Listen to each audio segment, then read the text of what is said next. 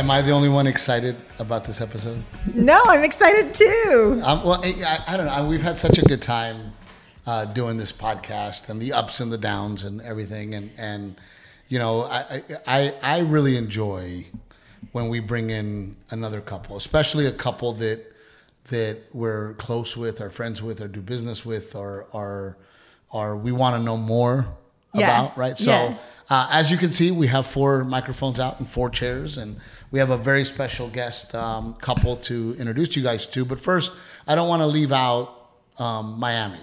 Yeah, and our sponsors. And your birthday weekend. And our sponsors. That I feel like, I mean, how many fucking cakes are we going to eat? I tasted so many cakes and donuts. The club got you a cake. Sweetbread. Stu from Pick Cherries got you amazing donuts. Yes. Mom had cake. We had cake before we left. I mean, can we stop? I had ice cream cake. I had strawberry cake. I had strawberry. At what point can we stop celebrating your birthday? We're done. Okay, I'm done. Thank God. Too much birthday. Thank God. The Bernstein Bears book. Too much birthday. Oh, a lot of birthday going on. But, you know, we love going to Miami. Yes. And Miami just has a certain culture and flavor to it that is unlike, I think, anywhere else in the world. Yeah. I mean, it's definitely, they have their own accents. Oh my gosh, they speak Spanish so fast. They speak Spanish very fast. So fast. But the love we get in Miami is just amazing. And you know, I would say, and you feel the energy in the club. Oh my gosh. You know, yes. The audiences in Miami. I think we said this last time we were there too. They're just, like you said, so much energy and so lively. There's a buzz of excitement, and they're happy to be out. And then you can just tell that Miami people and South Florida people, because there was people from all over South Florida, but they have a lust for life. Is that the right word? Well, I was going to say the words I were going to use were larger than life. It's like a larger than life attitude. And I think that's part. I always tell you, like last time we were there, you know, that's part of the reason I think we do so well in Miami is because they have a very fuck it attitude and a very fun kind of feeling to, and a very honest, like they're like New Yorkers kind of in the fact that they don't beat around the bush. Yeah. You know, you're not going to hurt their feelings, right? They're just, and I loved it. And what's really cool, and I don't think we've ever talked about Justin and Melissa before, but when I started a million years ago going to the Miami Improv, which was in Coconut Grove, Justin was working there. I think he was a door guy, and Melissa was a server. Really? Yep. And then I met them there. And they, I was an opening act. They were waiting tables and kind of doing their thing, but they weren't a thing.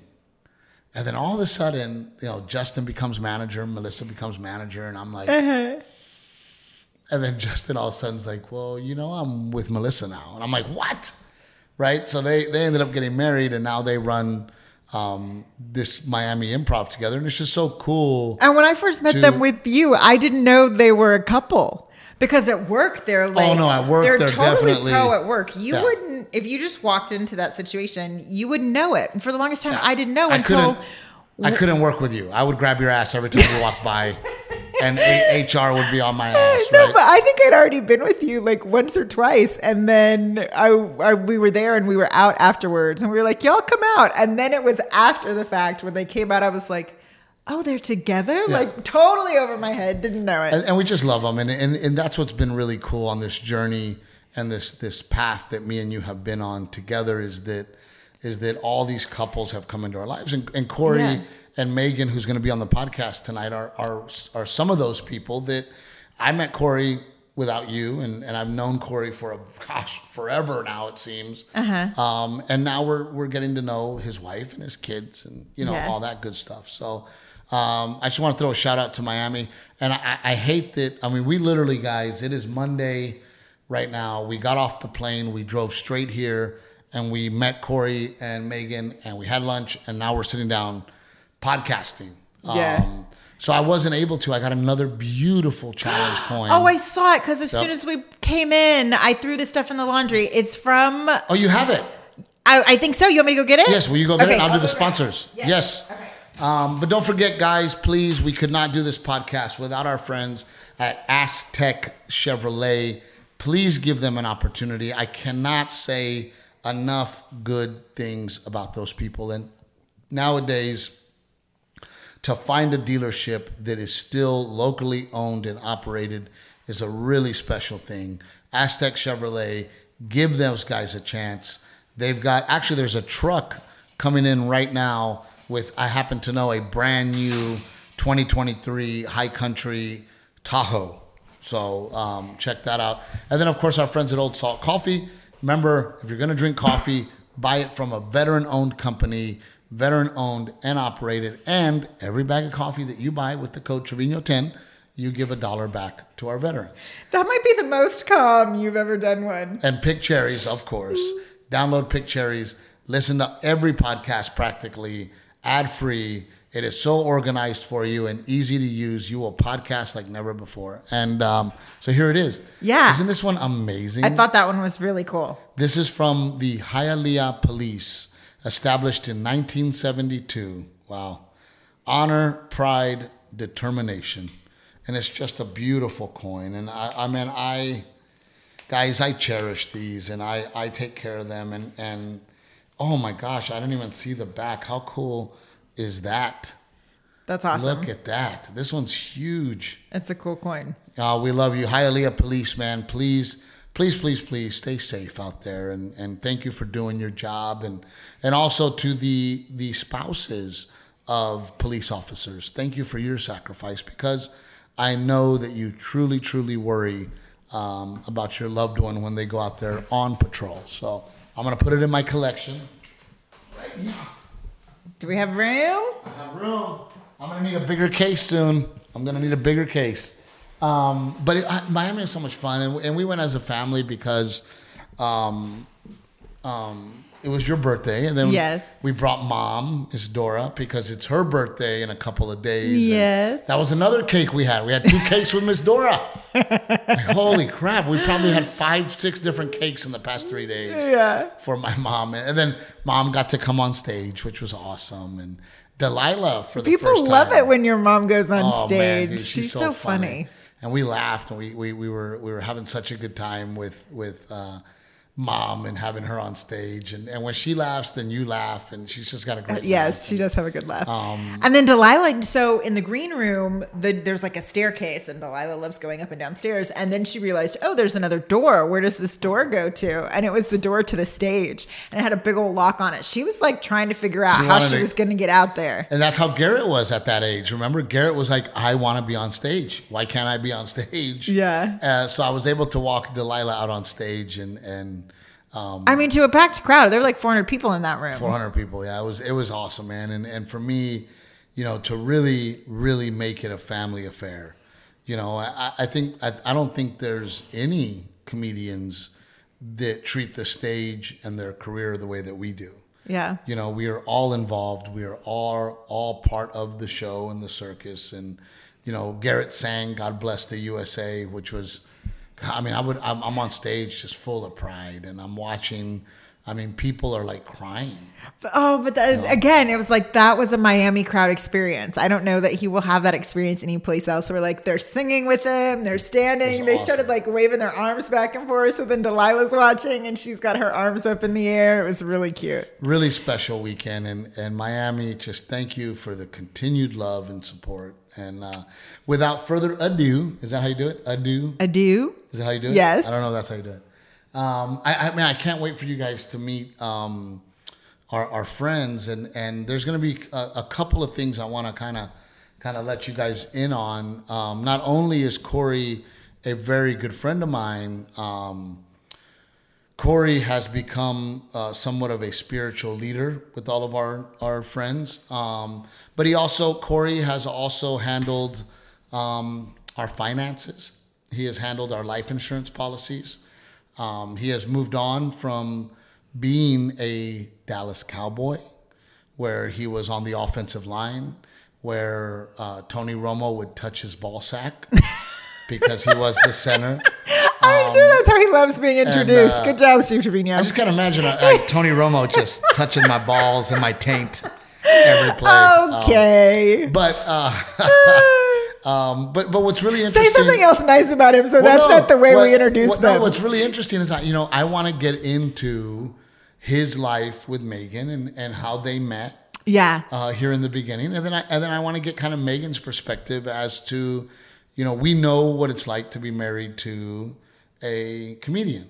Right. We met Marky. We know what it's like to be married to a professional baseball player. Mm-hmm. We met Sarah McCutcheon, who knows what it's like to be married to a professional baseball player. Yeah. We met Chelsea Rogers, who knows what it's like to be married to a country touring star. Yeah. But I don't think we've met an NFL wife. But it's funny because it is like a different and unique experience. But then it's just like, it's like your stand-up too. We all relate to the same things in a marriage, No, you definitely relate to the same things as a marriage. But, you always wonder, you go, man, number one, as a man, mm-hmm. and we talked about this with baseball, that's a dream job, right? To play in the NFL, every kid, even me who's 5'5", I'm like, one day I'm going to be in the NFL, right?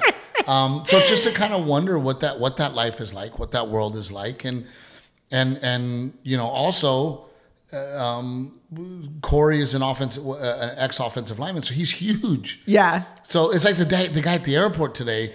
Everybody was staring at him. Oh my gosh! Yeah. Now Corey's a big guy. This guy was probably 7 foot. He's got to be so. All I kept thinking about was like he's got to be so uncomfortable on a plane. Even if he has to buy a first class ticket one, because I don't think he could have fit in a regular seat. But even in a first class seat, I feel like his knees are still probably up in his chest. Yeah, he's huge. So without further ado, speaking of huge motherfuckers, I would like to introduce my friend Corey and his beautiful wife Megan. Come on in, guys. The Proctors. Yes, the Proctors. Come on in, guys. He's a gentleman. He's gonna let Megan come in first. Come on. Well, first of all, guys, we have been talking about getting you guys on the podcast for a long time. Yes. Forever. It's scheduling. So he has not left Dallas because, well, when you play for the Dallas Cowboys, that's where you live. You stay there now. You stay there, yeah. I'm not going to give that up. So we've been trying to figure it out. And even, when it comes to business stuff, I mean, Corey and I should be talking more, and we just don't have the time, But I want to get into, first of all, how did this happen? What part of this? This magic? You mean this magic? Yeah, this magic. Who hit on who? Oh, I don't know. That was a long time ago. Well, we did a Chubby Bunny contest one time. Right. What is the Oh, Chubby what? Bunny contest? Chubby Bunny contest? I don't know what that is. How you get yourself a man, apparently. Yeah. He's like, you want to see my chubby bunny?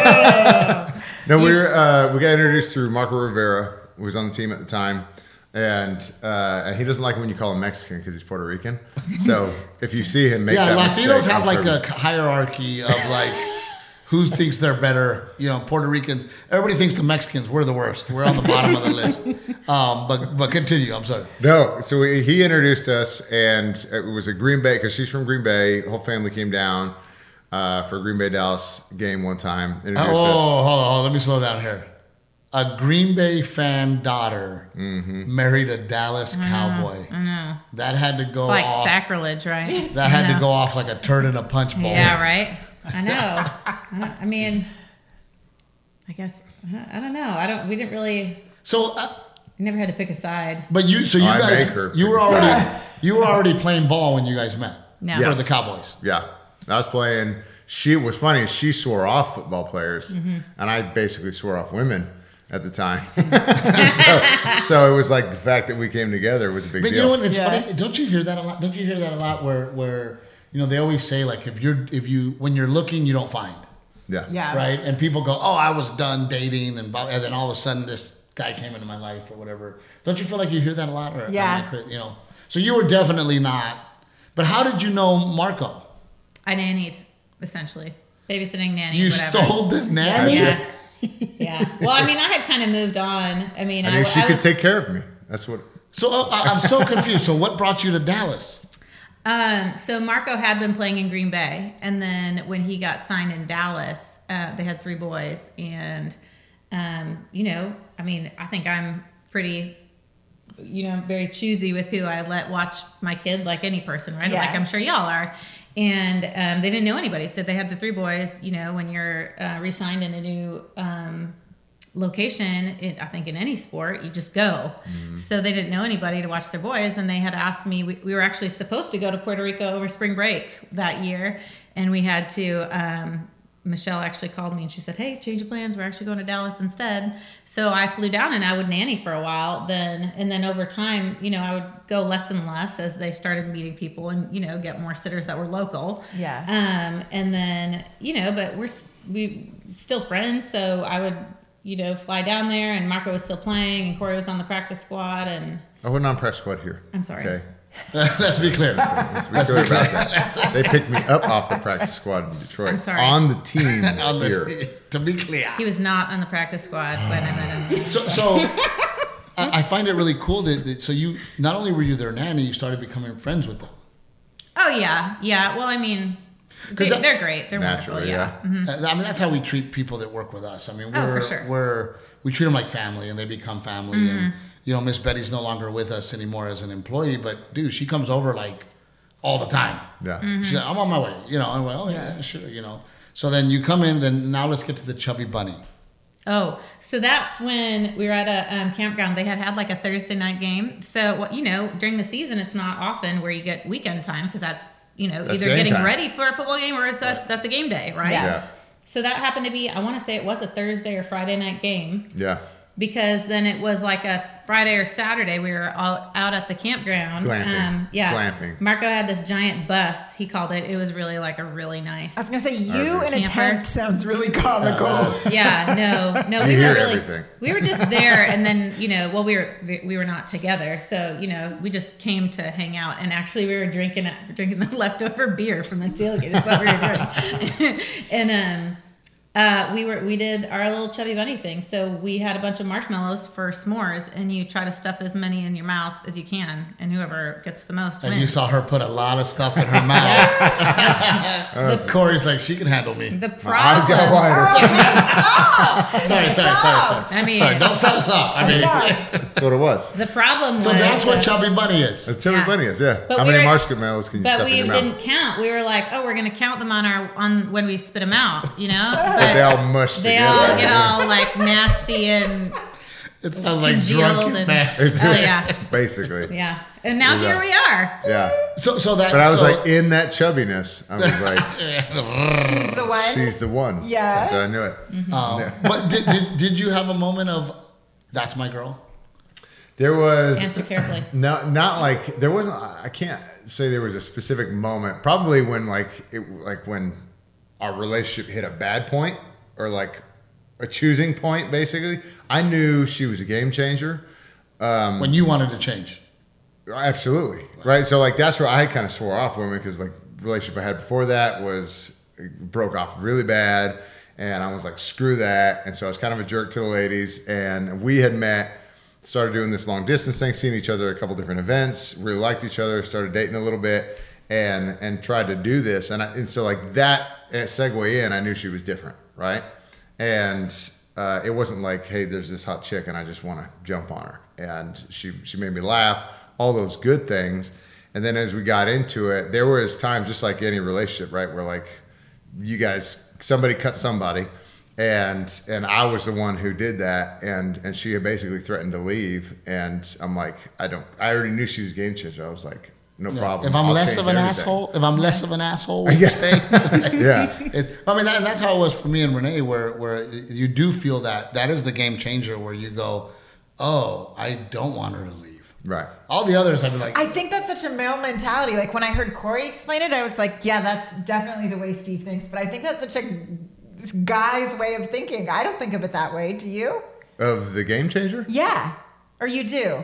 I'm not. choose. I don't know. wisely. I don't really. It's hard for me to really conceptualize how he views it because obviously I don't see it that way. well, that's what she's Yeah. asking. How Yeah. do you see it? Yeah. The whole Like, how event. did you know that he was Like, all right, I don't know, this I is- want to keep you until I've pissed you off, and the threat of you leaving is real. I don't know. That's basically what they're saying. Yes. Yeah. I mean, because I've never, not that I know of. I mean, I pissed him off. Don't get me wrong. never to the point of, that kind of thing. But that was before we were engaged and everything. So, that was more just me setting a boundary. Corey and I are big believers in, you essentially teach people how to treat you, right? With what you don't consider. Okay. Yeah. What you Acceptable. do or what you don't Exactly. allow. Yeah. Right? Yeah. So that was just me, telling him, conveying what I would not tolerate. And then, what his response to that was his response. I couldn't control what he did. So. Yeah. Well, what were your parents like? How did they feel about Corey in the beginning? Oh, my mom actually is the That one laugh who. was good. She was She, like, oh, it's funny. It's funny because my mom's the one who introduced me to him, and she was like, "Oh man, I met this guy. I think you're really gonna like him." This and that. And then we started dating. And I don't think dating was actually her intent. I thought she No, just thought we not would at all. be friends. Yeah. And we would get along and, have a funny banter and that would be it. And then, we're married. And here we So are. here we are. So, I mean, they like him. I know that they love that he and I have a really good, team mentality. We think of each other as a team.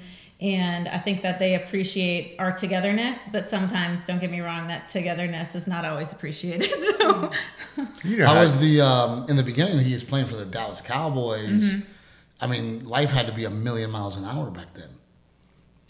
yeah, well, and what's funny is it was. So I was in law school. He was playing football. We were just busy. And then he ended up getting cut and then got signed with the Dolphins. And I was able to. That's where players go to die. If you didn't know. Yeah. One last hurrah! Yeah. Go have one last hurrah. You and Columbo, y'all get over there. Totally.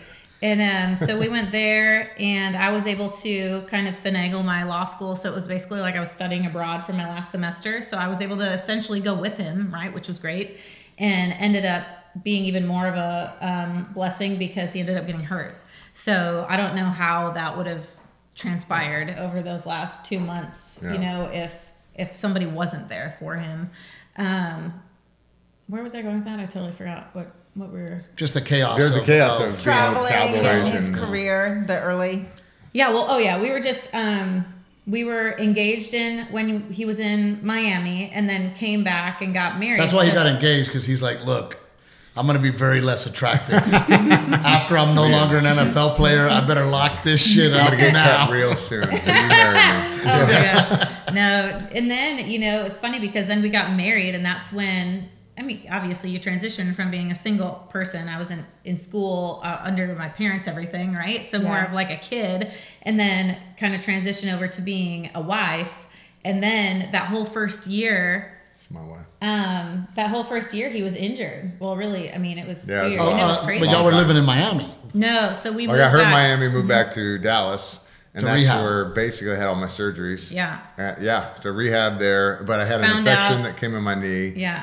from the surgery, and which was gross because it literally blew up overnight, in bed. It was Like she exploded. like It actually a like geyser, shot. a shot out. fluid. It was disgusting, And and it threw her off the other side of the bed. you're like, this woman's going to marry me. I was laughing. We were already married at that point, so Yeah. you're She's lucky staying. that. Yeah. Yeah, when the infection came, that was, oh yeah. Yeah. So that whole first year, that was, he got hurt in November. Do you have your law degree at this point? Yes. So at that point. At that point, yeah. So you Yeah. had already She had to graduated. study for the bar and stuff. Yeah, so he was in Miami for the fall, got hurt in November, moved. Oh, that last month was awful. Remember that? It's horrible. That last month. So I was studying for my finals, right, with law school at a different school. He was hurt, had surgery, but he's in a straight brace, so his leg is locked out. He needed help going to go Doing shower every everything. third day. Yeah. It was awful. You're like, wash it. Yeah. Yeah. Oh my gosh, it was horrible. wanna smell that. I was, what I was. Anyway, and then so that last, this was like the very first week of December. We're packing up our apartment to move back to Dallas because we didn't want to live in Miami. I'm trying to take finals for law school. He's hurt. We have 2 dogs that we don't have a backyard, so I have to walk them every couple hours. We're packing, and then my Buff and grandpa died, and my school wouldn't let me take finals early, so I had to stay long enough. And then we had amazing friends, thank goodness. Yeah. Actually, Marco was one of them. Yeah. So I packed everything up, loaded up my car. They drove Corey's truck back with my car on a little U-Haul From Miami? trailer. Yeah. Hurt. Yeah. Hurt. I Yeah. was laying in the back seat, Yeah. I'm telling you, we have blasting amazing, Kesha, amazing trying to friends. stay awake all night long. Right. Incredible friends. So they brought him back, and I flew up to Wisconsin to go to my grandpa's funeral, met him back in Dallas, and then we started the whole rehab journey, me driving him around in his big lifted F-250, people looking at me like I was nuts, like it was my she truck. drove it everywhere. Because I didn't know, yeah. So at that point, are you thinking, I'm done with the NFL? No. Or you're thinking, I'm going to get better, I'm going to get back in the game? Totally thought you were coming back the whole time, right? And so that was just it. You're like, okay, well, what's the step? What's the next thing to get back? Yeah. And it was, all right, in fact, it was repair the knee, then it got infected, it wasn't getting any better, and then I was on 2 bouts of antibiotics where I had a PICC line in my arm, right? When we got married, And- during our wedding, we actually had to have him go back to the back room. He couldn't drink at our own wedding. He had a Yeah. PICC line in his arm, central. Shit. I looked sick at my, Yeah. Holy cow. Yeah. Like I lost a ton of weight, so my tux was super loose. Everybody looked good. Because the Except wedding was like, on, right? Yeah. I mean, we were doing Oh, the yeah. wedding. We're not Yeah. stopping. I started walking the week of the wedding. Without crutches, without a crutch, right? No, walking. Period. It's Yeah. all a blur. So like, yeah. A So, lot of drinks since then. yeah. but yeah, we had Holy. that. So if you go back and look at our videos and our pictures, I look like this pale. Yeah. But, As if but I'm not pale enough. at as that it is. point, is Miami saying, you're still on the team, just Oh, get no. better? Oh, No. no. Oh, No, it's no. like, hey, you're not even on injured reserve. I was on a 1-year deal, and this is typical. So this happens to a lot of guys, especially if you're on 1-year deals. But they wanted to rush me back. I got hurt on a Thanksgiving game against Chicago. Excuse me, No, it was Thursday, November the 8th. week before Thanksgiving, Yeah. on a Thursday night game. And so Thanksgiving was taking place, so everybody was on vacation, and Doc couldn't get me in. So I had like 10 days before I had surgery. And Mind you, by the way, I don't mean to interrupt, but I do because this is important. His patella, his kneecap actually broke, right? Which, Like- by the way, and I don't mean to be a jerk to the NFL, but had you been a touchdown producing running back, I don't think you would have waited 10 days to get a surgery. Oh no, No. you're in. You would have been, they would have been, Yeah. right. So You're they- just the lineman, like, another broken lineman. Yeah, You we know. can get a million of them. Well, just the amount of swelling in his Oh. knee was like, it was Oh, it's just gross. incredible. So Yeah. he's like, laid up on the couch. All right, continue. Just Yeah, like, no, well, it yeah, looked nasty, and he's it's just a- kind of sitting around waiting to be able Ruptured. to get surgery. Yeah, ruptured my patella tendon, split the kneecap in half, so Oh. it swells up like a watermelon on the field. So I passed out on the field when it happened. Worst pain I've ever had was when I woke up from that, because then Kevin O'Neill, who was a trainer at the time, slapped me in the head to wake up, and that when I finally woke up, that's when I was like, right, it's not concussion protocol to hit a guy in the head to wake Yeah. him up anymore. After he- but, Yeah. Anymore. Yeah. But yeah, I woke up, and that's when this pain rushed into me, and it was crazy. But my kneecap had come up into my quad, and it was nasty. And so, but yeah, they rushed. They're like, I need you to go back. I need to get this fixed. Come back. I think I had surgery like on a Tuesday. I need you to be back in by Friday. But No way. Yeah. Just to be physically there, not to Be be like, physically there. Yeah. doing much, but to actually be there to start PT. But Yeah. I've always said that I fall more in love with my wife as time goes on because of all the things that we've been through. Right. Right. Was that a moment for you I was guys? gonna say, you guys went through so much, like right out the gate. that you as a man find that, like, man, this woman is here for me.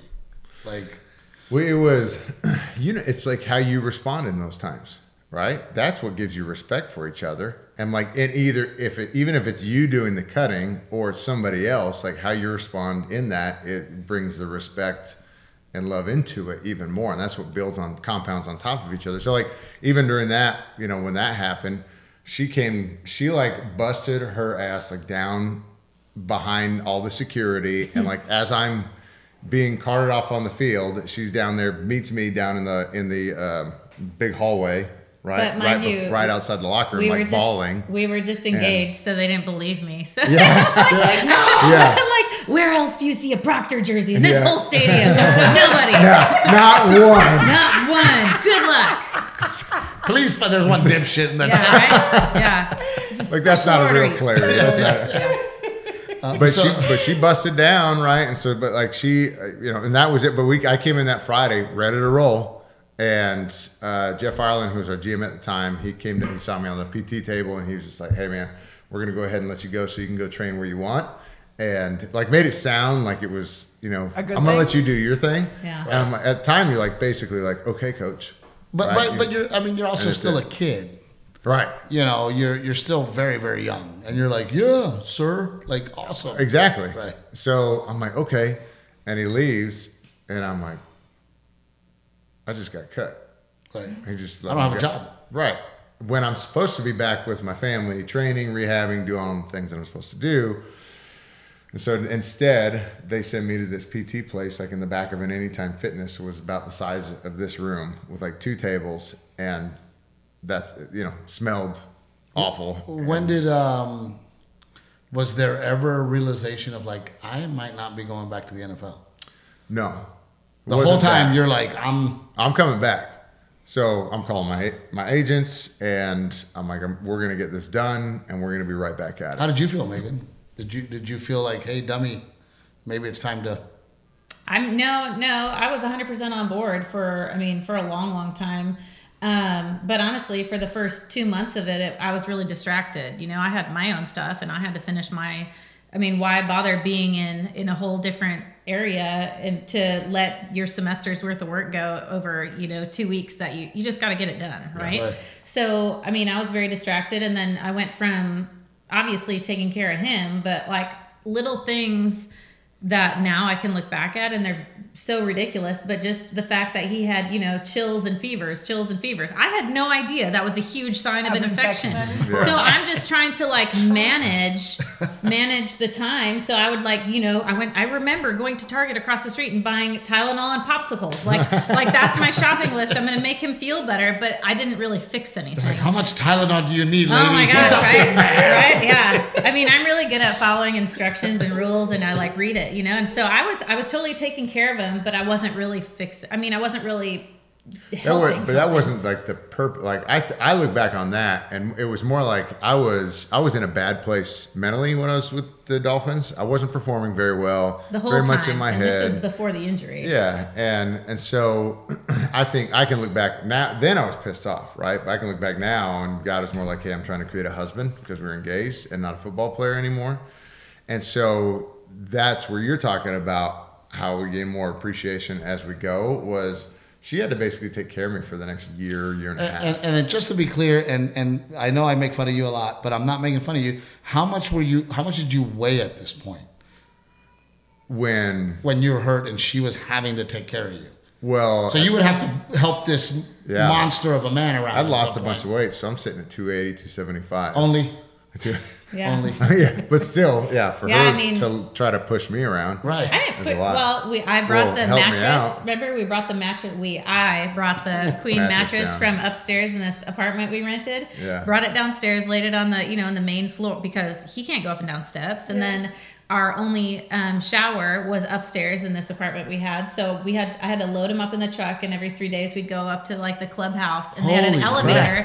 That's why he only got a shower every 3 days because that's as much as he could manage. Yeah. So So when you're like, I'm studying for my law exams and I have to bathe him every 3 days, it's like it wasn't even. That was the thing. I was happy to do it at the end of 3 days. Happy to do that. It was more just like all the other stuff, right? Like making sure that he had. You have. When you're hurt like that, she's my caretaker. When you're hurt like that, you have accessories, man. You got to have like your brace has to be set right. You're always on the game ready. So I always have to be on top of the ice, so he's always doing, these machines. And then, we got to set the crutches up so that when it is time for him to go pee, that he can I want him to have a sense of independence. So I want him to be able to do the things that he can do. But in order for him to do that, you have to set him up so he can do that. And it was a whole deal. Pain pills. Well, but that's the thing that I don't think that's the message here. Oh, it's not Go back. But I also teased him as he's a spiritual leader. But I would also say that I think a lot of times people think, oh, the NFL is so glamorous, right? And oh my gosh, Steve, being on stage must be so glamorous. And we had Jose Trevino here, and we're finding that no matter what you do in life is just life. The juggle, right? Oh yeah. There's fun things that come with being an NFL football player, for sure. But there's also this year that if you had not played football, you would not be living Right. the situation. Well, that's But then you also wouldn't have met her. Right. Well, and that's where a lot of people lose sight of their resume, right? I'm like, I get ticked off at work and where I get like, I hate my boss or whatever's not working out there, but you realize that you've been through all this junk coming up and like, you've been able to make it through this kind of trash in your life. You got to think of the strength that you got to have built up to today to be able to have that, to withstand just being here. And so, but a lot of people don't understand that like our jobs, okay, they're not normal, but, the dynamics of them are very normal in the regular world. And so like I still deal with people I can't stand. I still deal with assholes once in a while, right? And I still got to deal with a boss once in a while that doesn't like me, doesn't appreciate me. Things get political at work or whatever. I say that all the time where people go, man, must be so great, Steve, to be self-employed and do what you want. I go, I still have bosses. Right. Ultimately, I still have to, but I still have, there's still people that I am responsible for, and I have to be there, and I have to be held accountable, and they are holding me accountable. And there's still things in your life that you're going to have to deal with no matter what. So either learn to deal with them or just be miserable all the fucking time. Right. There's no in between. That reminds me, sorry to interrupt, that reminds me of what Corey hears once in a while, and really it was more in the past, but how people would say, you know, it must be nice to only work 16 days a year. It's the worst. Must be nice. Let's be real. I'm like, that's one of the worst things. There's two. I say this once. Get them all pissed off. There's two types of people that walk into your house. One is the person that comes in and says, "God, man, this is amazing. You've busted your butt to get this and to earn this, right?" The other one comes in and says, "Must be nice." Yeah. Right. And that's the person who doesn't respect or appreciate what went into this. And that's where it's so easy to go into this victim place where I love the accountability spot. Like, okay, I got this problem. What are you doing about it? And if I can't fix anything, the whole world, but I can do something about it. I can have an influence over it. And so if I got a crappy boss, you better believe I can come to him and be like, listen, in order for me to win, you got to win. So how do I get on your page? And there's people just don't do that ever. Yeah. But if you see that and you respect it, right, that's a totally different place to approach versus like, you don't get me, you don't know me, right? And it's like the world against me kind of attitude, which part of me appreciates because I like the chip on the shoulder. But the other part is like, no, I got to get the other side of the table first before I can really approach it. Because if like I can 10 times myself under my own power, but if I'm able to work with my teammate, I can 30, 50, 100 times myself. That's totally different. Right. Yeah. Right. And putting the team together that wants to help and wants to work. But I want to go back to the conversation that me and you started right when you pulled up. And then we started talking about it. And I don't know if you noticed, I backed off because I was like, I want to talk about it on the podcast. Don't waste it. Yeah. Oh, man. I totally backed off the conversation. What was it? I don't remember. The conversation about, Is that when and butt was naked? well, no, Renee and I were having the same conversation in the green room last night in Miami, and that was when your identity changes. Oh, yeah. So now we are at a point where you are a college football player, you're an NFL football player, you are now injured, and now you're a married man. How did it feel when that turning of the page and your identity switches, and how did you deal with it? I didn't deal well right away. I'm naturally an activator. I'm like, I got to do. I'd much rather play than watch. And so that's a good quality about me, even to a detriment. But like, so I'm like, all right, I had to go find a job. I had a sales gig at first, which was a great learning season for me. But we had some things happen where it was just kind of like, felt like more was piling on, right? Lost my nephew to cancer. And so I've like, basically was F the world, and we had to walk through that, and we had our daughter at the same time, and so it was like this conflicting, like, we've gotten this amazing gift, but you've taken this gift, right? And you're no longer playing for the NFL. And I felt like I had more left in the tank for that too, right? And so there was a lot of like this angst and kind of pissed off nature that was built up in me. This is where, she was good because she could like filter it out. But what had happened, we ended up going to church. She was funny. We got invited by some friends. We were sitting there drinking wine, playing games like cards at the house, and the wives were talking about it. And we let them out of the house. She's like, we're going to go to 11 a.m. service. I'm going to take Grace, our girl, and you can come if you want, and like basically drops the mic and walks off. And I'm sitting there like, not in my house. You don't tell me what to do. We're doing you know. And but I ended up going, and what ended up happening was I had this massive movement in my faith that wasn't never there before, and had a vision of my nephew, which totally broke me down. And so I came into this place where I could basically hear the word of God and start working and having that thing. So I kind of have this weird raw side of me where I'm like have this locker room side where I still cuss and do all these things, but I have my face side of me where that's totally exploded, where all of a sudden God started showing me vision in my life about what I was supposed to be past this footballer and past this pain that had taken place. But don't you think that things happen for a reason? You know, I hurt my back playing high school football, and it completely changed my life. You know, my dad desperately wanted me to be in the service. My dad wanted me to be, and the kind of person I am, I know that I would have been the guy first in, I would probably be dead. But I really think that God goes, hey, I have something different for you. Right. And if I hurt you, you can't get in the military, but you can start going in this other path where you have this great talent of being a comedian, which also led to her. And you know what I mean? So don't you think that there's some divine intervention, if you will? 100%. Right? But that's always something that you can see, you know, 5, 10, 15 years down the road. Nobody's sitting in a shit position like, wow, this is fun. I can't wait to see what's great coming.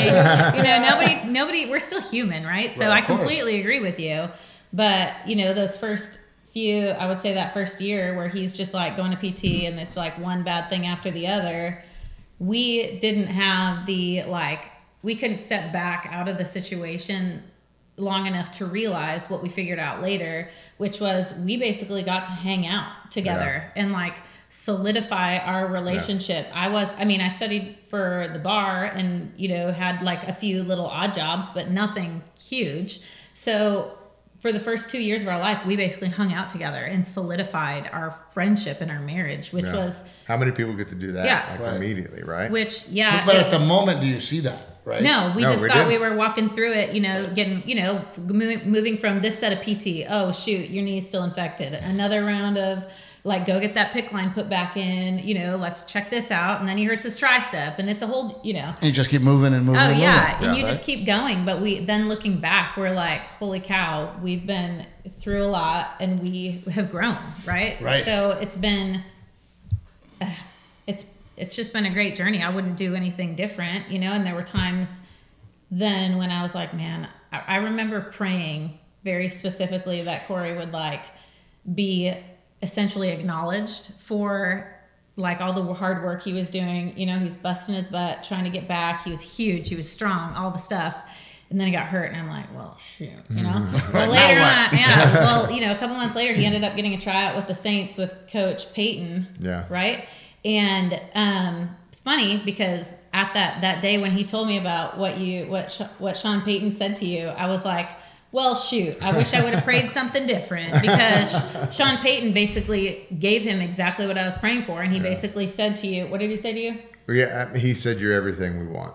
And he said you're everything we want, but you know how this business is. We got young guys that are cheaper.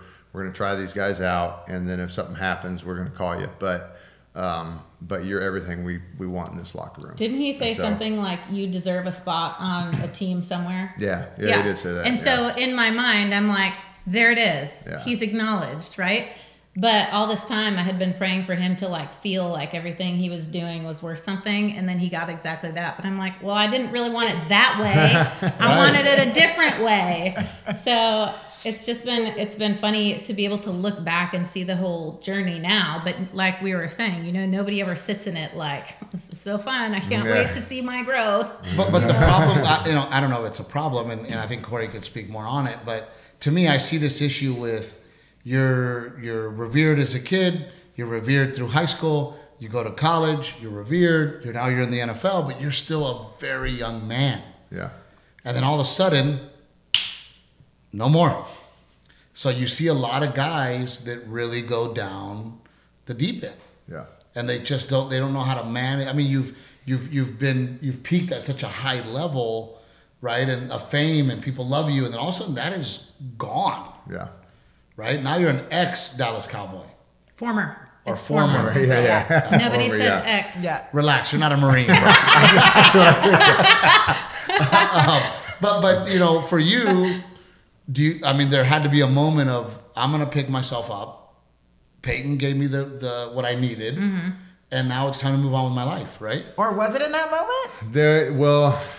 Yes, that comes for everybody, right? But the thing, I think everybody kind of works through a similar path anyways, or emotional kind of walkthrough is like, first, okay, either cut, you get hurt or whatever, nobody's calling anymore. So the phone doesn't ring, nobody's really interested. And so there's this frustration that's taking place, one, that you're not wanted. And okay, now I'm trying to call my coaches, and those coaches that were preaching loyalty to me won't return any of my phone calls all of a sudden. And so now you're like feeling betrayal, right? Because you're like, What happened? Yeah, Pick up the what are you phone. talking about? It's You Where's all loved that? me. Yeah. You loved me. Yeah. Right. And so like you're like just washing me away right now. You can't even call me back. Like there's no respect there. And so like we kind of go through these things like, what the hell am I if I'm not, this is all I've poured myself into my whole life.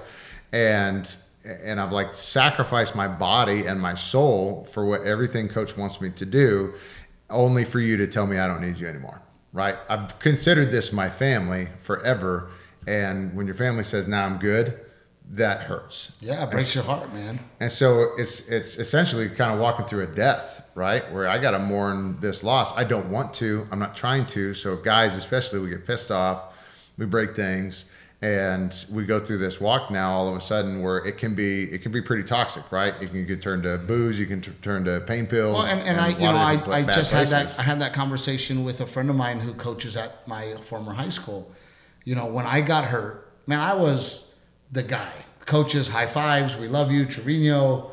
Hey, buddy, you're in my classes. I mean, the whole thing. I get hurt, and they won't even make eye contact. Right. And I was just having this conversation with him where I go, okay, NFL, get over it. You're more of a man. They're getting paid millions of dollars to coach. They got to go to the next guy. I can kind of understand. But I told him, I go, when you're a high school coach, you have a moral responsibility to take care of these kids, to treat them like kids. I go, that could have destroyed me. That could have wrecked me. I mean, these coaches literally went from high fives in the hallways to turning their back and not even talking to me. And it's like, you can't do that to children. And the culture, in my opinion, needs to change in the fact that, that's what I love about Travis Bush, who I introduced you to at the Cougars. Travis has a mentality of, yes, I want to win games, but I want to send out good men into our communities. Yeah. Right. And that to me is the right mentality versus I'm going to turn my back. But it's a sign on their character when they do that, right, than on you. But it's even up to the league. You think you're playing a ball game, and even in the league, your life is structured so much for you that you're almost not fully developing as a young man right there. I don't have to take full onus for all of my responsibilities because my responsibilities are handled for me. And not to compare it to the military, because the military, obviously, there's so many more, but it's kind of military-esque. Similar. Right? Your workouts at this time, breakfast is at this time, your breaks at this time, right? And it's like, come in and you're indoctrinated, really, and almost institutionalized. Right? 100%. And that's why so many guys, that's why we can relate with military guys, because all of a sudden you're out of the structure, and I got to make choices on my own right now. And I'm like, how do I even do that? Right? What am I supposed to do? And so kind of come back to Renee, that moment, we were training in New Jersey. We were there for about 15 months, 13, 15 months, something like that. And trying to get back, nothing was happening. I'm watching slop on the field. I'm cussing at my agents for not being able to get me a shot, doing something. And it was just kind of, how this comes to a point like any problem where you're just like, I don't care anymore.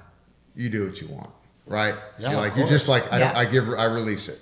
And it came to this point where it was one of those the frustration had hit a boiling point where I didn't want to fight it anymore. And that was finally when I don't remember if it was me or you, but I remember like acknowledging that like we got to do something for ourselves. I can't keep waiting on someone else's choice or opinion of me to determine my life. Well, Renee and I are like, funny you're telling your story. Yeah. It's like Renee and I are fire. I'm fire, and then she brings more fire. And I'm like, I don't need more fucking fire right now. I need ice. I need water. I need you to cool me the fuck down. Right. Renee will bring more fire, right? But in the moments that really matter for me, she then will be the calmer. Yeah. She will be the one that comes to me and goes, hey, I remember literally coming to her one night. I was only being able to perform at Mexican night, right? And it was, really? You can perform at Refried Friday, and you can perform at Mexican Monday, and wow. And I remember sitting on the bed with Renee going, man, they want me to be really, really Mexican. Yeah. They want George Lopez. Maybe I should be George Lopez. And I remember her going, no, you're not going to do that. We're doing this together, and it is going to work.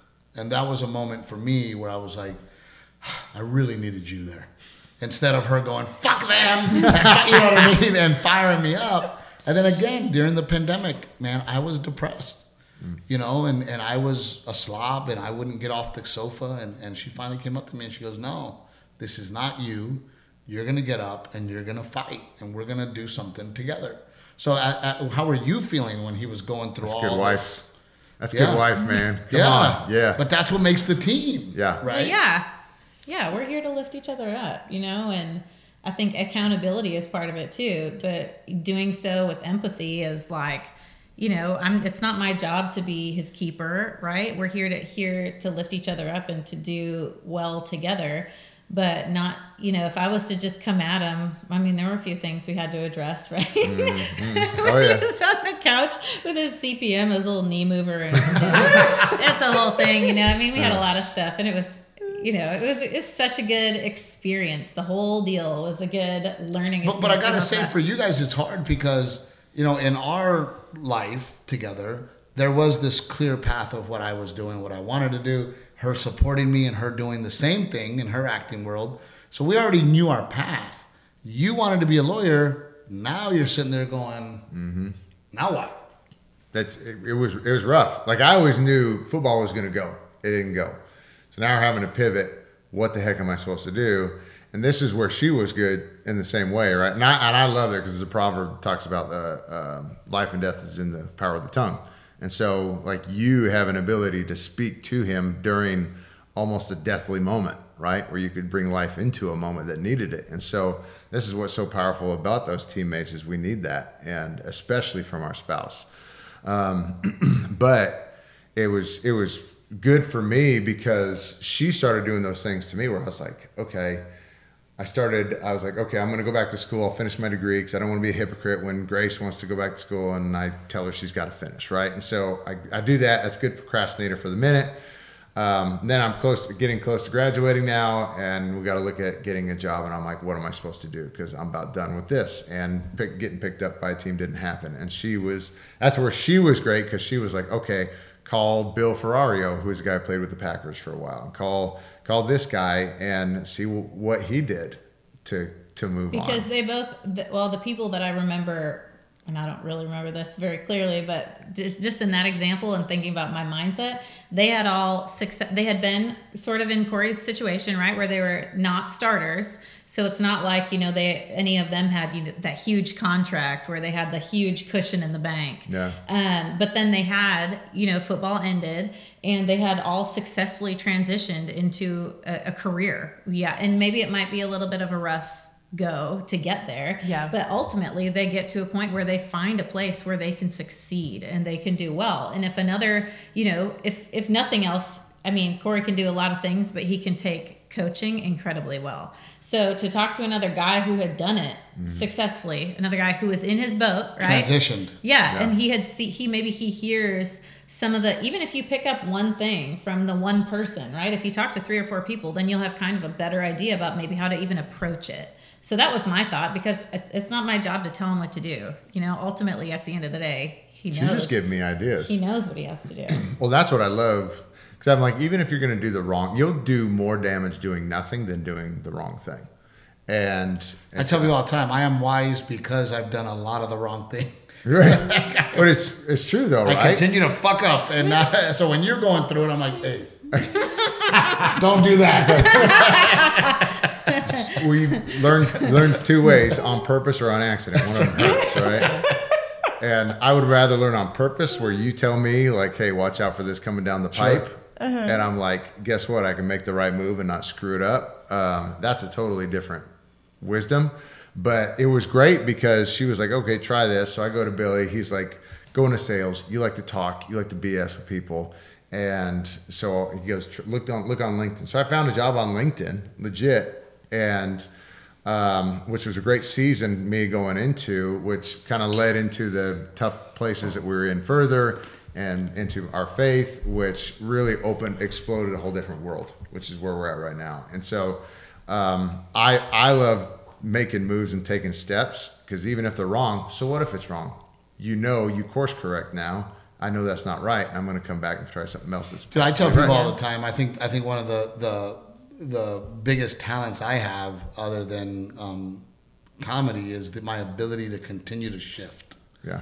Right. And I find in this business, especially my business, where you see these comedians and they continue to do the same thing year after year after year after year, which, by the way, is the definition of insanity. Right.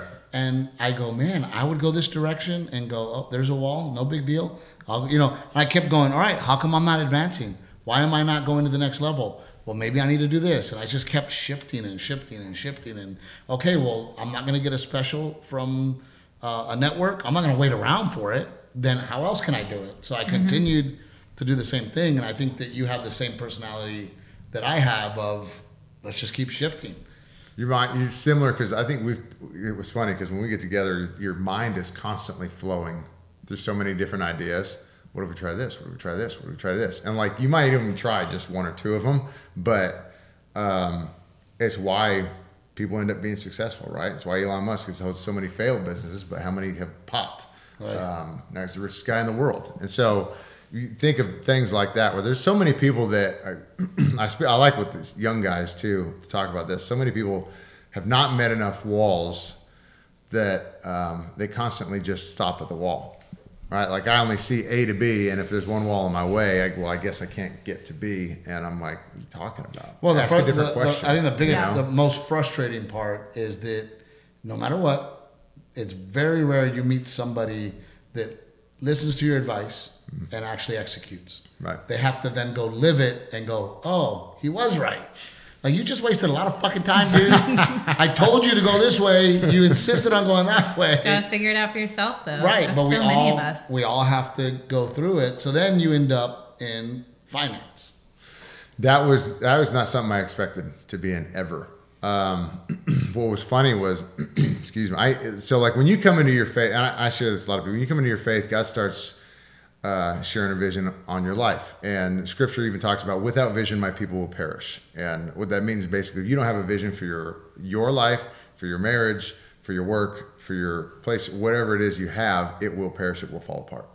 Because eventually, and you probably met this in some relationship where you're like, where are we going with this? I don't know. We better figure it out real fast, which is basically get the vision or else this is done, right? Because if there's no vision, it's gone. And so but all the motivational speakers talk about that, whether it's through the Bible, through faith, or Tony Robbins calls it the blueprint. Okay. Yeah. Right? Do you have a blueprint in your head? And whatever blueprint you have in your head, that vision is going to become you. Right. Right. So if you're a kid in high school going, well, my life is meant to be, I'm going to prison because all my family went to prison and I'm going to, well, that's your fucking blueprint, dude. Right. Guess what? You've envisioned it and you followed that path, and now here you are. Right. Fucking surprise. And for me, I was lucky that the only vision I ever had was I'm going to be a comedian. From 8 years old, that's what I'm going to do. So now here I am. So what happened? Right. Nobody in your family was comedians. Nobody. They're hilarious. But they don't get paid to do it. Right. But it's there. So that's what's crazy. I mean, so then you ended up on this path.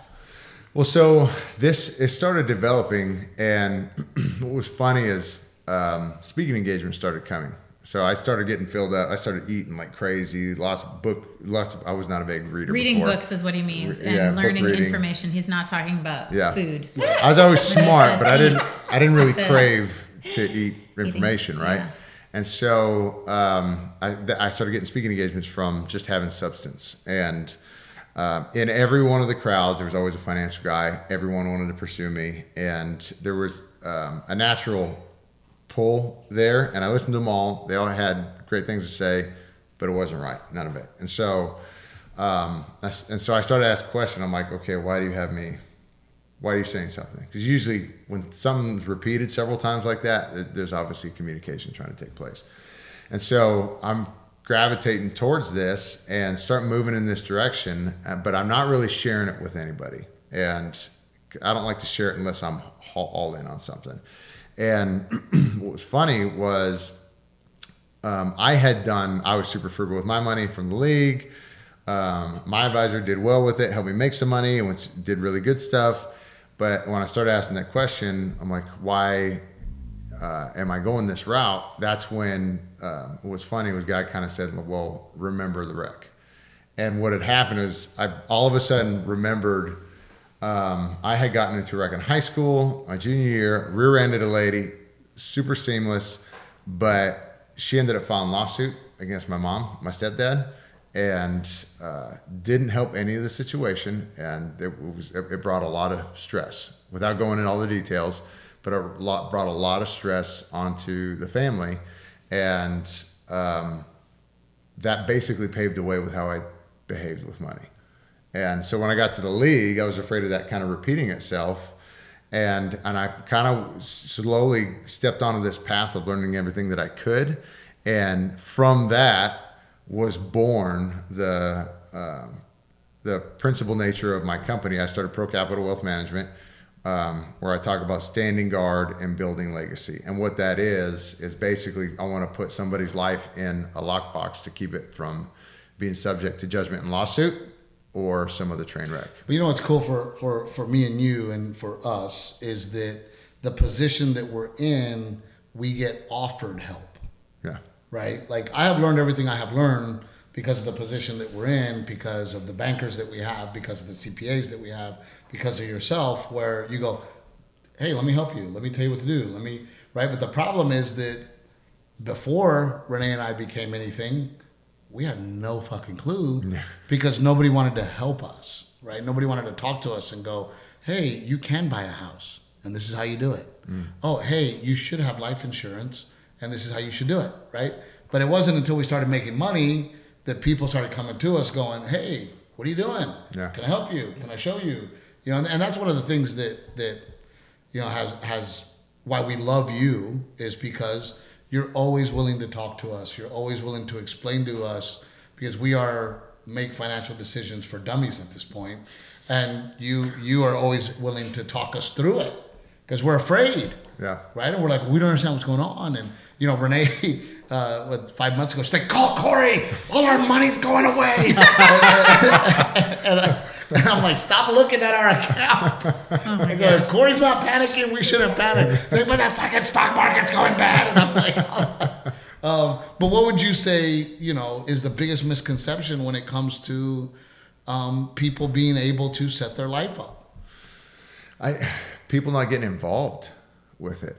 You know, I still remember one of the first times I decided to just put a spreadsheet together and start tracking my own spending or our spending. And the first time I came to Megan and told her that we spent 10 grand in a month, which was years ago. And she was like, no, we're not. No, we didn't. We didn't spend 10 grand. And I'm like, well, according to this Excel spreadsheet that I just typed out. And she did exactly that. She just kind of looks at it and she's like, Whatever. and walks off, right? Don't make it seem and like I'm out there. No, you know, I'm going not- I'm not Neiman's saying or that. anything. I'm not saying that. We can but, talk about this. We can circle back, okay? But what happened was like I really did a deep dive where she handled a lot of stuff before at one point, and so I did a deep dive and figured out where we were. Right? What's the quickest way to growth? You got to know where you're standing, and so I figured out where we were at, what we were spending, and our own current behavior with money. Before we could make any steps forward. So I tell a lot of people my basic practice like right now is first every month to get out a piece of paper and look to see what you spent in all your accounts and what you made. And okay, is that a negative or positive balance now? And so if people aren't aware of what's happening in their accounts, this is why fraud is so big, right? They're not aware of what's happening in their accounts, that they're more susceptible to their own behavioral risks, their own problems, the torpedo in their own life, which is the highest probability. And so I say just like dive into your money and look at it first, right? Dive into your account, see what you're spending, see what adds up, see what's reoccurring, see if there's good or bad happening. And then when you start seeing the behaviors, you start making yourself way more aware, like at the store. And okay, now when the best people, that I love working with, they see their money stack, they get aware of that, and their money starts stacking in the bank. And all of a sudden they have several $100,000, or depending on what the income level is, they might have more. And they're all of a sudden like, dude, what do I do? I got 300 grand sitting in my bank account. What do I do Now with what? that? And I'm like, good. It's a good problem. And now we go put it to work. All right. Now we can go into a lot of different places, but now we have choices. And that's what money today that so many people chase affords you, is choices. Right. And so like, if we don't have any money, all right, that's also a good thing, because where's a good place to go? To work, to go make it. But it's security in our bank account. But I also tell people the same thing when it comes to real estate. You know, Renee and I felt like buying a house was impossible. And once we did it, we're like, oh shit, we could do this? Yeah.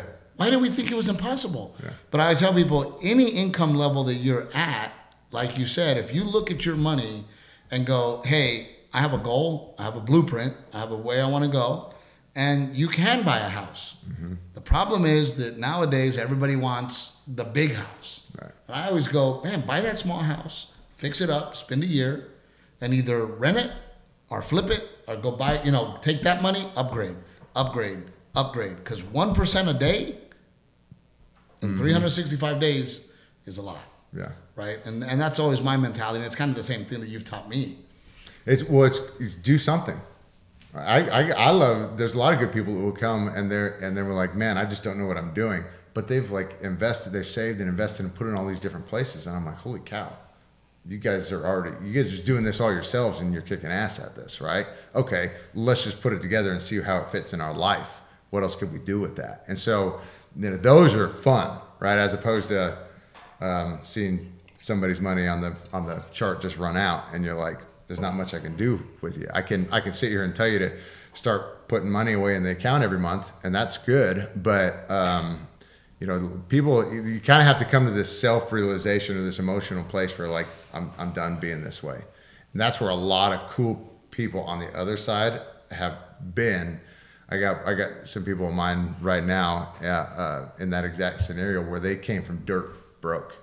And they're basically like, they've talked about, I'm never going back to that again, because I know what it feels like, right? And so, well, I tell her I have that fear. I don't take time off because I have a fear of not having anything. Yeah. There is no safety net for me. There is no going back. There is, and I like I tell her, I go, I have this pride inside of me that I can't ever look at my kids and my wife and go, hey, I fucked all this off. Like somewhere I fucked up. Yeah. So I am constantly working, but I also am, and you probably hate this, I have the mentality of I'll just make more money.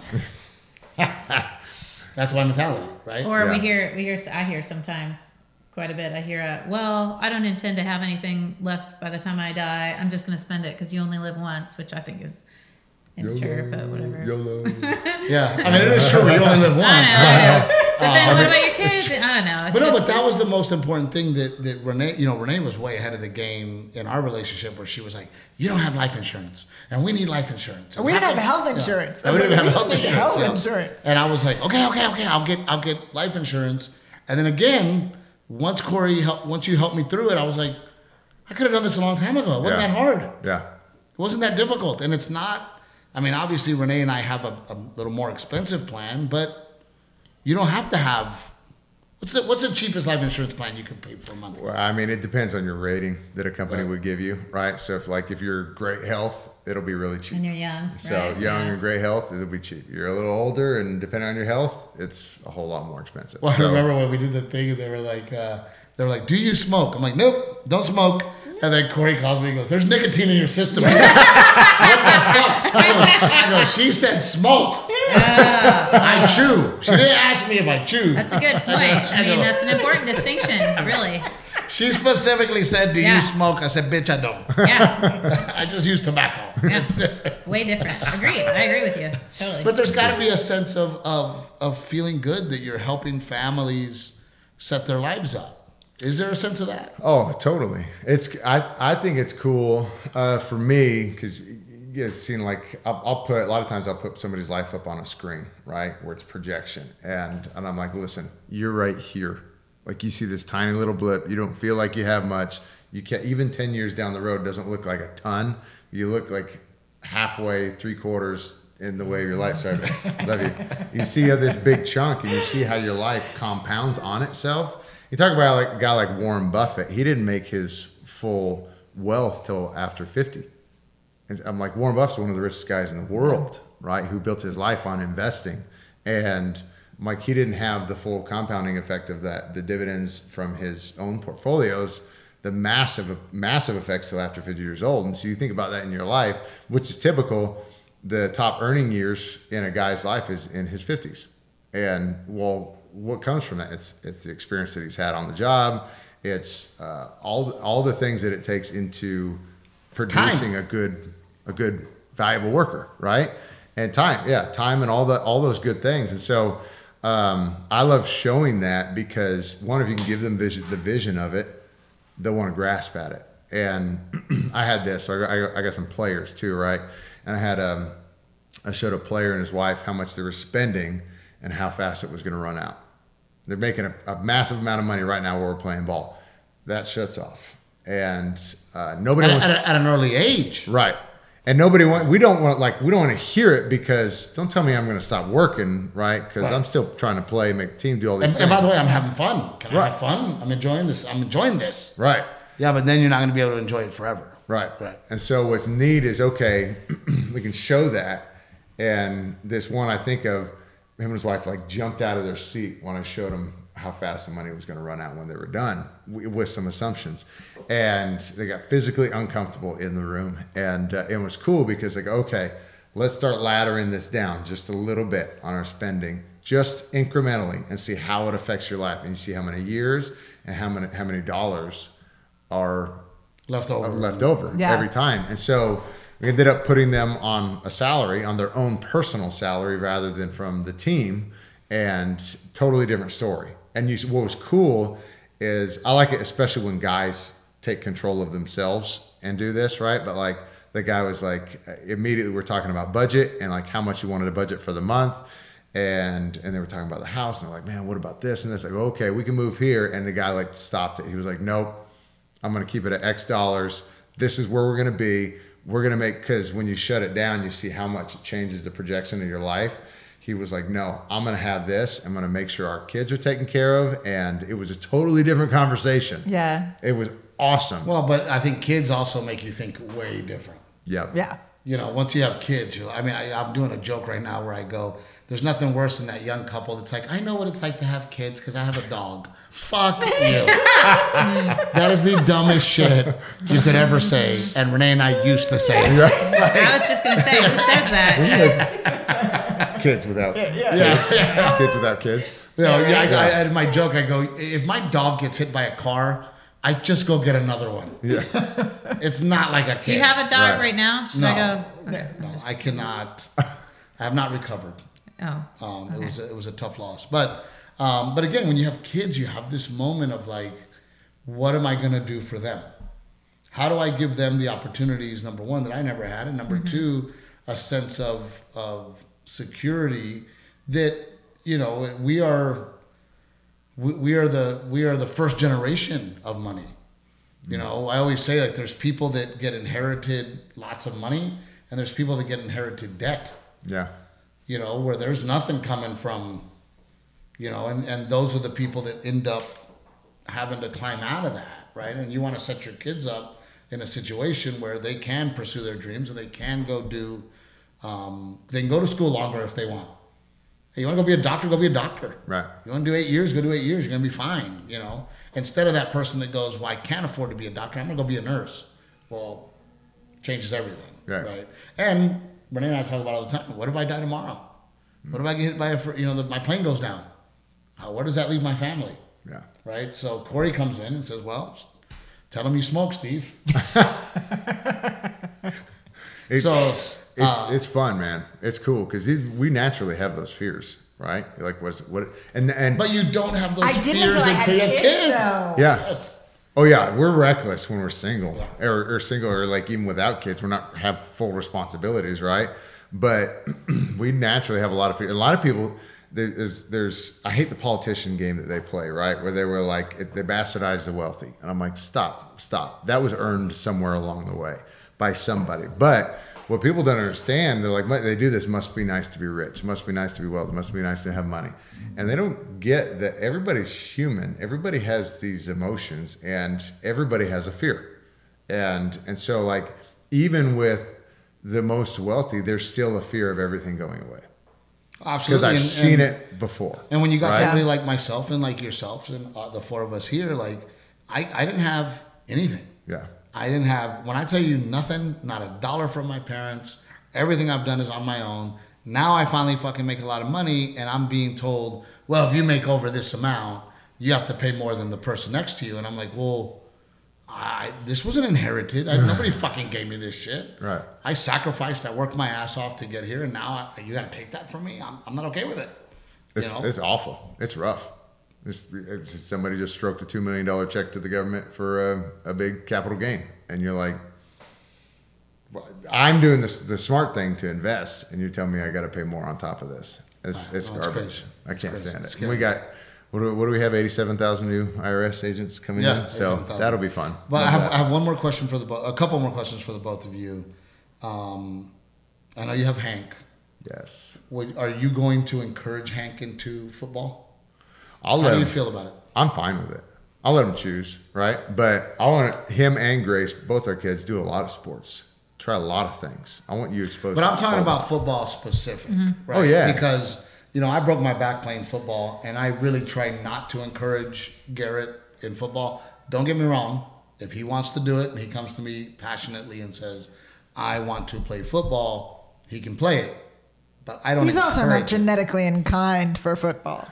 Hank might be. That's what I was going to say. I feel like that's a little different conversation. How do you feel about it after everything you've been through, after your knee, after the way your body feels? I want to hear Megan actually more, because how do you feel about it? I mean, honestly, I think if that's what he wants to do and he likes, I don't see a problem with it. I would 100% let him do it. Now, would I go buy like the most expensive available helmet? Hell yeah. I'll like buy all the bubble wrap that I can put around it. But I think that the pros outweigh the cons, right?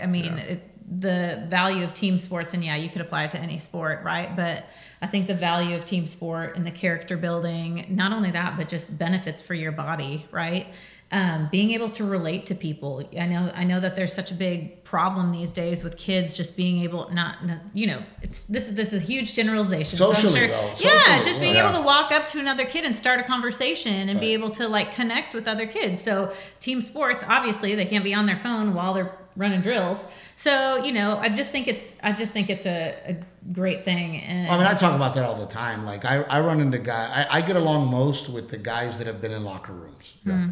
Right, those are the guys I get along with most. If and military guys, I get along with those guys right away. Same atmosphere. There's a brotherhood. Right. There's the guys I played ball with in high school are still my friends. Yeah. We're still close. Still talk shit, right? We're still talking a lot of shit. I talk shit to this guy every time I see him. I know. That's why you get along wrong. So I love being on stage and being like, "Oh, folks, Shrek's here." And then, they turn around and Corey's over there. We were gonna go as like the Shrek family for our Halloween a couple of years ago, and I forgot about it, man. Now I remember it. Now the other question I have for you is what does it take to play at such a high level? Now, don't get me wrong. Let's take the physical side of it out. Mm-hmm. But mentality-wise, what does it take for all those dads out there that really want their kid to play pro ball, D1 ball? It's not about what the dad wants. Or mom. 100%. 100%. What is that mentality? There was a really great documentary I watched. We watched just a little bit ago that like encapsulated it perfectly. What was it? I don't know. It was on Hulu though, wasn't it? Yeah, it was on Hulu. I can't remember the name of it, but it had Wayne Gretzky, Jordan, Like some of the top Mark athletes Marciano, in a bunch of sports. Some of It these was greats, so good. right? And this is how I related it the same way. Gretzky had that same question. He goes, man, I come up to it, and all these dads come up to me and like, these kids want to be huge hockey players, and they're like, tell my kid how many shots he needs to take a day, like 500,000 shots a day, whatever. Tell him how many, and he's like, there is no number. And there was actually a study that was done that followed this big group of kids, some that went pro in their sports, some that didn't, and it found the ones that went professional in their sports had far more unstructured play time in their life than structured practice time. Meaning, I'm not here just taking 500 shots. I'm legit playing the game forever because I'm a kid and I like to play outside and play the game. The desire to do The so. desire to do so. Yeah. They naturally got better. They got more creative in the game because they're screwing around, figuring out how ways to score on their friends. They're talking trash. They're doing all these things and they're having fun playing the game. Right. And I still remember, and the way I think why that resonated with me is because I used to play street hockey with my brother every day.